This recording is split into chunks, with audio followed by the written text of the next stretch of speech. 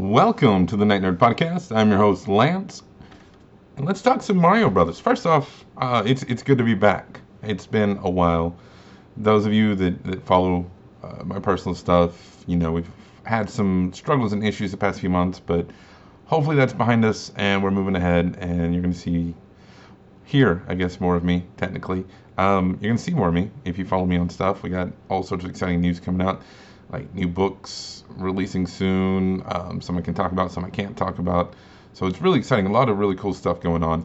But I wanted to come back to here. This is where it all started, talking and doing the show and stuff. And I figured, what better way to come back than a movie review? And what better movie than the Super Mario Brothers movie that just dropped this week? Now, I got to see it last night. We went to our local Alamo Draft House, which sucks and I hate it. But it was a movie party, and the movie party sucked too. But anyway, the movie, though. We're here to talk about the movie. It's going to be interesting because earlier this week, I actually, with my family, rewatched the 93 live-action Super Mario Brothers movie. And when I asked my kids if they liked it, and all they could say was, it's kind of weird. I get that. And so having that fresh on my mind and going in to watch this, well, we'll get to that. So before we talk about it, though, let's talk about the behind-the-scenes stuff. This film has been in the works for quite some time. Even after everything went down back in '93, they kept talking about wanting to do something. And after the Sony hacks back in 2014, there were emails going around that Sony was trying to get the rights to Mario, and it just kind of been going from there. And the team that brought us this, it's been a long time coming, but I think they finally got the right team. And it wasn't until August of 2021 that they announced who the team was. But the directors are Aaron Horvath and Michael Jelenic, who I recognized those names when they popped up. I was like, where do I know those from? Well, in my house, Teen Titans Go plays like at least 2 episodes a day. It would be more if we let it, but at least that.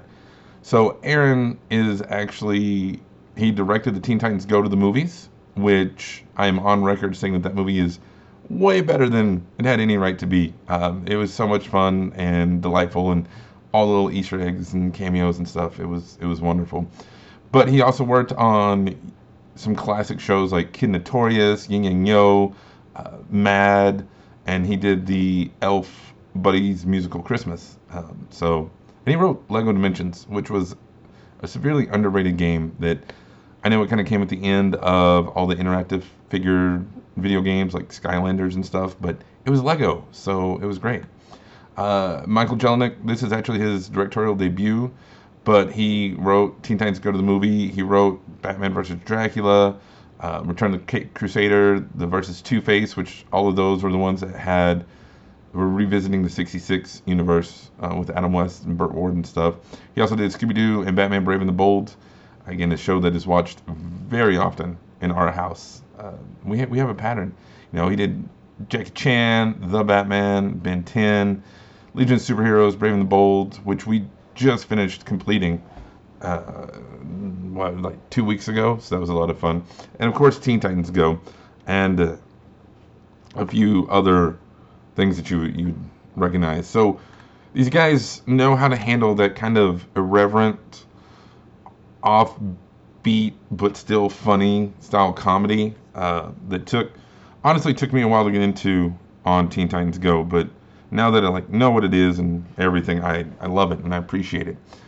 And I think that's the best way, really one of the only ways you're going to be able to handle Mario, because the premise of Mario, it's a plumber who goes to another world, dimension, plane of existence, however you want to look at it, and fights giant turtles, and can grow a raccoon tail. It's saying it out loud. It's pretty preposterous, but people love it. I've been playing Mario my entire life. The first Mario game came out in '85, I believe, and I was born in '83, so literally my whole life I've been there. and I still think it's weird and crazy and stuff.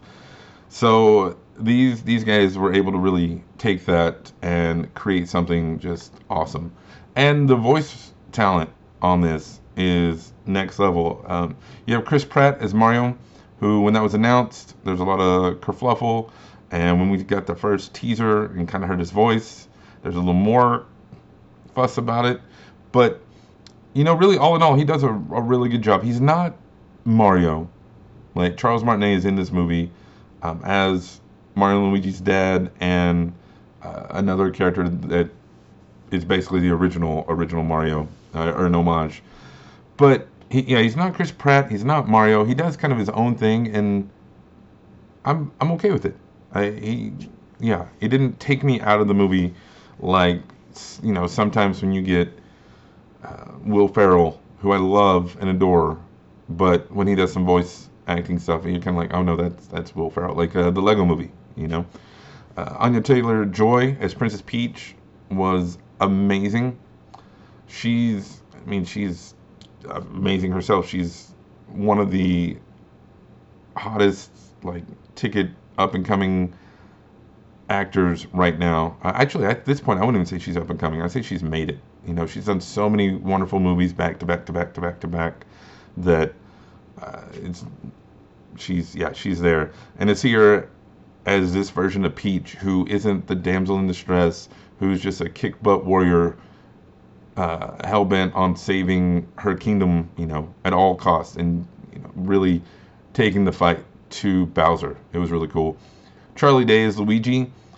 I love that Luigi was the damsel in distress. That's a nice kind of spin on the trope. And plus, we've always seen Luigi be kind of, not cowardly, but the less brave, the kind of scared of the two brothers. Like the whole Luigi's Mansion franchise floats around that idea. And Charlie Day did a great job of balancing that timidness, but also loyalty and love for his brother, and it just, again, it worked. Keegan-Michael Key is Toad. I've been watching Schmigadoon. The new season just dropped as of this recording, so I love Keegan-Michael Key. He's just great. Seth Rogen as Donkey Kong. Again, this is kind of one of those things. He's just doing his Seth Rogen voice, and it's the point where they like make jokes, visual jokes with like about his laugh and things. So whatever. Fred Armisen is Cranky Kong, and again, he's one of those people that just always, whatever you give him, just puts in a great performance, and it was really good. But I would say the star of the show is Jack Black as Bowser.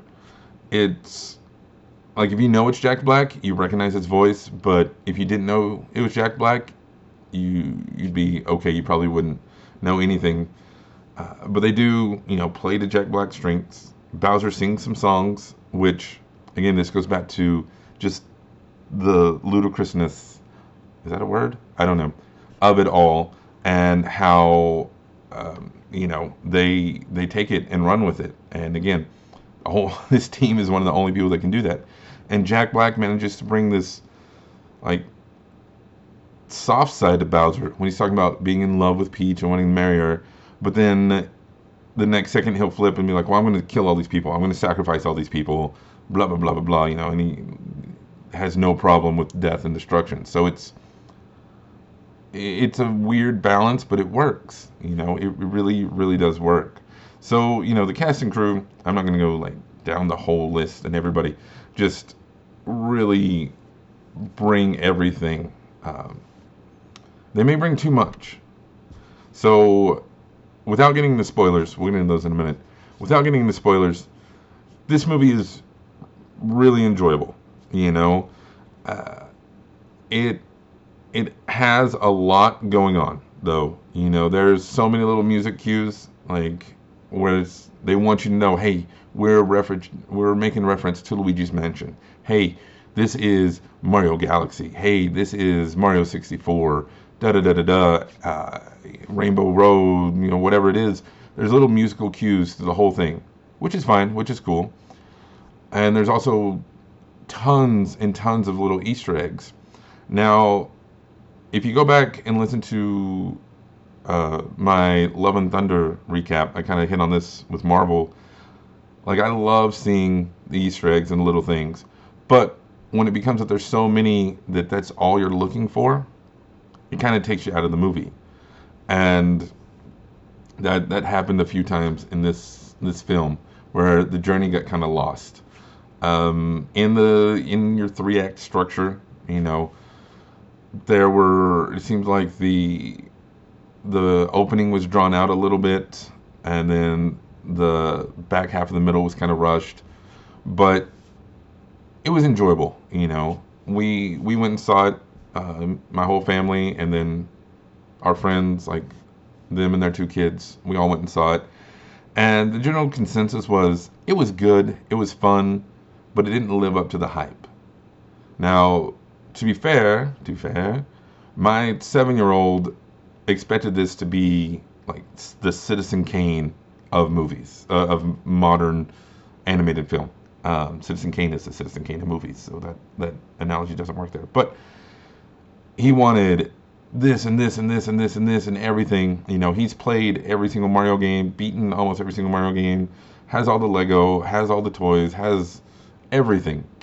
I mean, for Halloween 2 years ago, he made us all dress up as Mario characters. I was Wario, just because we couldn't find a cool Bowser shell. But so his expectations were real high.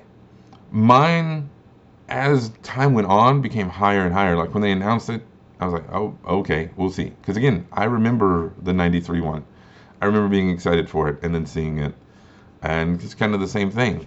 And especially going back and rewatching it, yeah, I may do a sporadic cinema on that one, but you know, rewatching it is like it's not as bad as people said it was or is. Like it's fun. This movie's kind of the same way. Like we all kind of agreed that hey, you know what? It's fun to watch. There's some cool moments, some cool characters. Obviously, there's going to be more, or hopefully, there's going to be more, and we'll be able to flesh out some storylines and things because they kind of hint at some stuff, but then don't circle back to it. So it'll be interesting. As far as the movie goes, I recommend it. I do. You know, is it the best movie I saw? No, like not even the best movie I've seen recently. Puss in Boots still is at the top of the animation films for me right now. But this was a really solid film, and I enjoyed it. Especially, and even if you don't have kids, like when we went, most of the people there didn't have kids, or at least didn't have kids with them. So it tries to do that Shrek thing where it hits on nostalgia and those notes and points for us old folks, but then also have the new hotness for the kiddos. I don't think they say the new hotness. I think Tommy Lee Jones was the last person to say that. But all in all, like I said, go see it, check it out. It's a whole lot of fun, and it's worth a watch. Now, if you haven't seen it, just hit pause, okay? Hit pause right now, because we're about to talk spoilers. Or if you don't care about spoilers, you can listen in. You have been warned. So, this film just out as I was sitting there watching it, I was like, this is almost the same plot as the '93 one, because you have them getting warped through this weird passageway. You know, in the first one it was a wall, and this one it's actually a pipe. But even when they're traveling, it looks the same. And then you have Bowser, who's this tyrant, who is trying to take over, and that comes from the games. I get it. But he wants to marry the princess, or you have some kind of unity with her to take over everything. Whereas all the people that follow him are like, no, let's just fight and kill everybody. And you don't have Donkey Kong because of graphics and things, and Toad, in the original one, Toad, after being transformed, was still loyal to Daisy and followed her and protected her and things. Same thing in this one. Toad is the only Toad, if you can follow along with this, Toad is the only Toad that follows Peach and protects her while all the other Toads like run and hide. Luigi's storyline's a little different because in the first one he got the romance with Daisy and stuff. This one, it's more him being saved and things. But there were enough similarities, and I guess, like I said, that's going off of the game that they were loyal to. But there's enough that I was like, man, that kind of reminds me a little too much of the '93 version. The rest of the movie, like, it's weird where they decide to put stuff. So Peach decides that she's gonna go get the Kong army, and that with their help they can take down Bowser. Well, she goes there, and the Kongs have all the technology. Like, they have cars and helicopters and motorcycles and all the stuff from Mario Kart. But they also have all the power-ups and things that the Mushroom Kingdom has. And so that was kind of interesting to me, like that they know each other and it's established that they communicate, but that the Toads and things don't have cars. The scene that comes out of that though. So the deal is Cranky's like, all right, if you can beat my son in a fight, we'll join you. And of course Mario does. This is a time, I know I kind of complained about the Easter eggs. I know, do as I say, not as I do, right? That I wish when they were fighting, you could have definitely put some Donkey Kong in there. More than they did, but whatever. There is some Donkey Kong Country references, including Diddy Kong. And my takeaway from the whole Kong thing, the fact that they have the cars, is just more proof that Diddy Kong Racing is better than Mario Kart. And that's a hill I will die on. Let me know what you think. Which one you think is better, Diddy Kong Racing or Mario Kart? Some of you may be too young to even remember Diddy Kong Racing. Anyway, but so then they go and they're taking this secret passage back. So at this point, we're like halfway through the movie. The first part of the movie is basically what I talked about. Like, Bowser wants to take over things. Luigi's kind of scared. They get sucked into a pipe. Princess wants to fight. That's like the first half of the movie. So they go, and the secret is the Rainbow Road, which was really cool to see. But then the Koopas come and stop them, destroy the road. So it ends up only being Mario, Donkey Kong, Toad, and Peach that make it to the Mushroom Kingdom, and they're going to fight Bowser. Well, actually, Mario and Donkey Kong fall to their supposed deaths. So Peach and Toad get back, and Peach agrees to marry Bowser if he'll spare all the Toads. Then, of course, Mario and Donkey Kong come back, and there's all this big fight. It was actually really cool. I will say the animation on this, I was really impressed. Like, the textures on their clothes and their hair looked amazing. Like, some of the best I've seen in a while. So that was really cool. Well, as they're fighting, Bowser is like, okay, I'm going to destroy Mushroom Kingdom, and he sends a Bomb Bill, the giant one that you turn into in Mario Kart, to destroy Princess's castle. Well, Mario distracts him and sends him into the pipe that they came through. He explodes in there.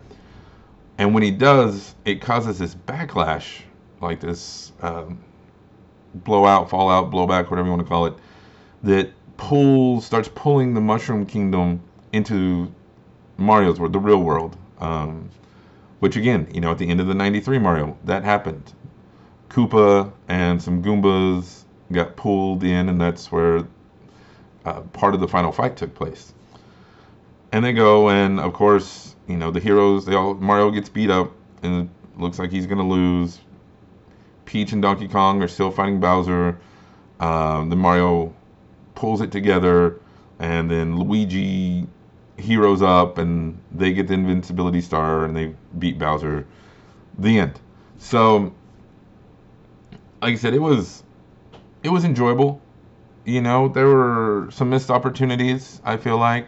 I was reading a thing about they took out a song from Donkey Kong to put in Take On Me by a-ha, which is one of my favorite songs, but apparently people are upset about that. This movie, I am almost indifferent on it. which is bad. But like I said, it's just enough. There's just enough in there that I'm like, I do recommend it. I think you should go see it. Jack Black alone, I will say, is worth the price of admission. There's two stingers at the end, of course. I probably should have said that in the spoiler-free part, but oh well. They set up some stuff. I think this universe is there's a lot to explore here, and I think it's going to be interesting. So I can't wait to see what happens next. But yeah, go see Mario Brothers. Let me know what you think. Let me know in the comments below, or hit me up.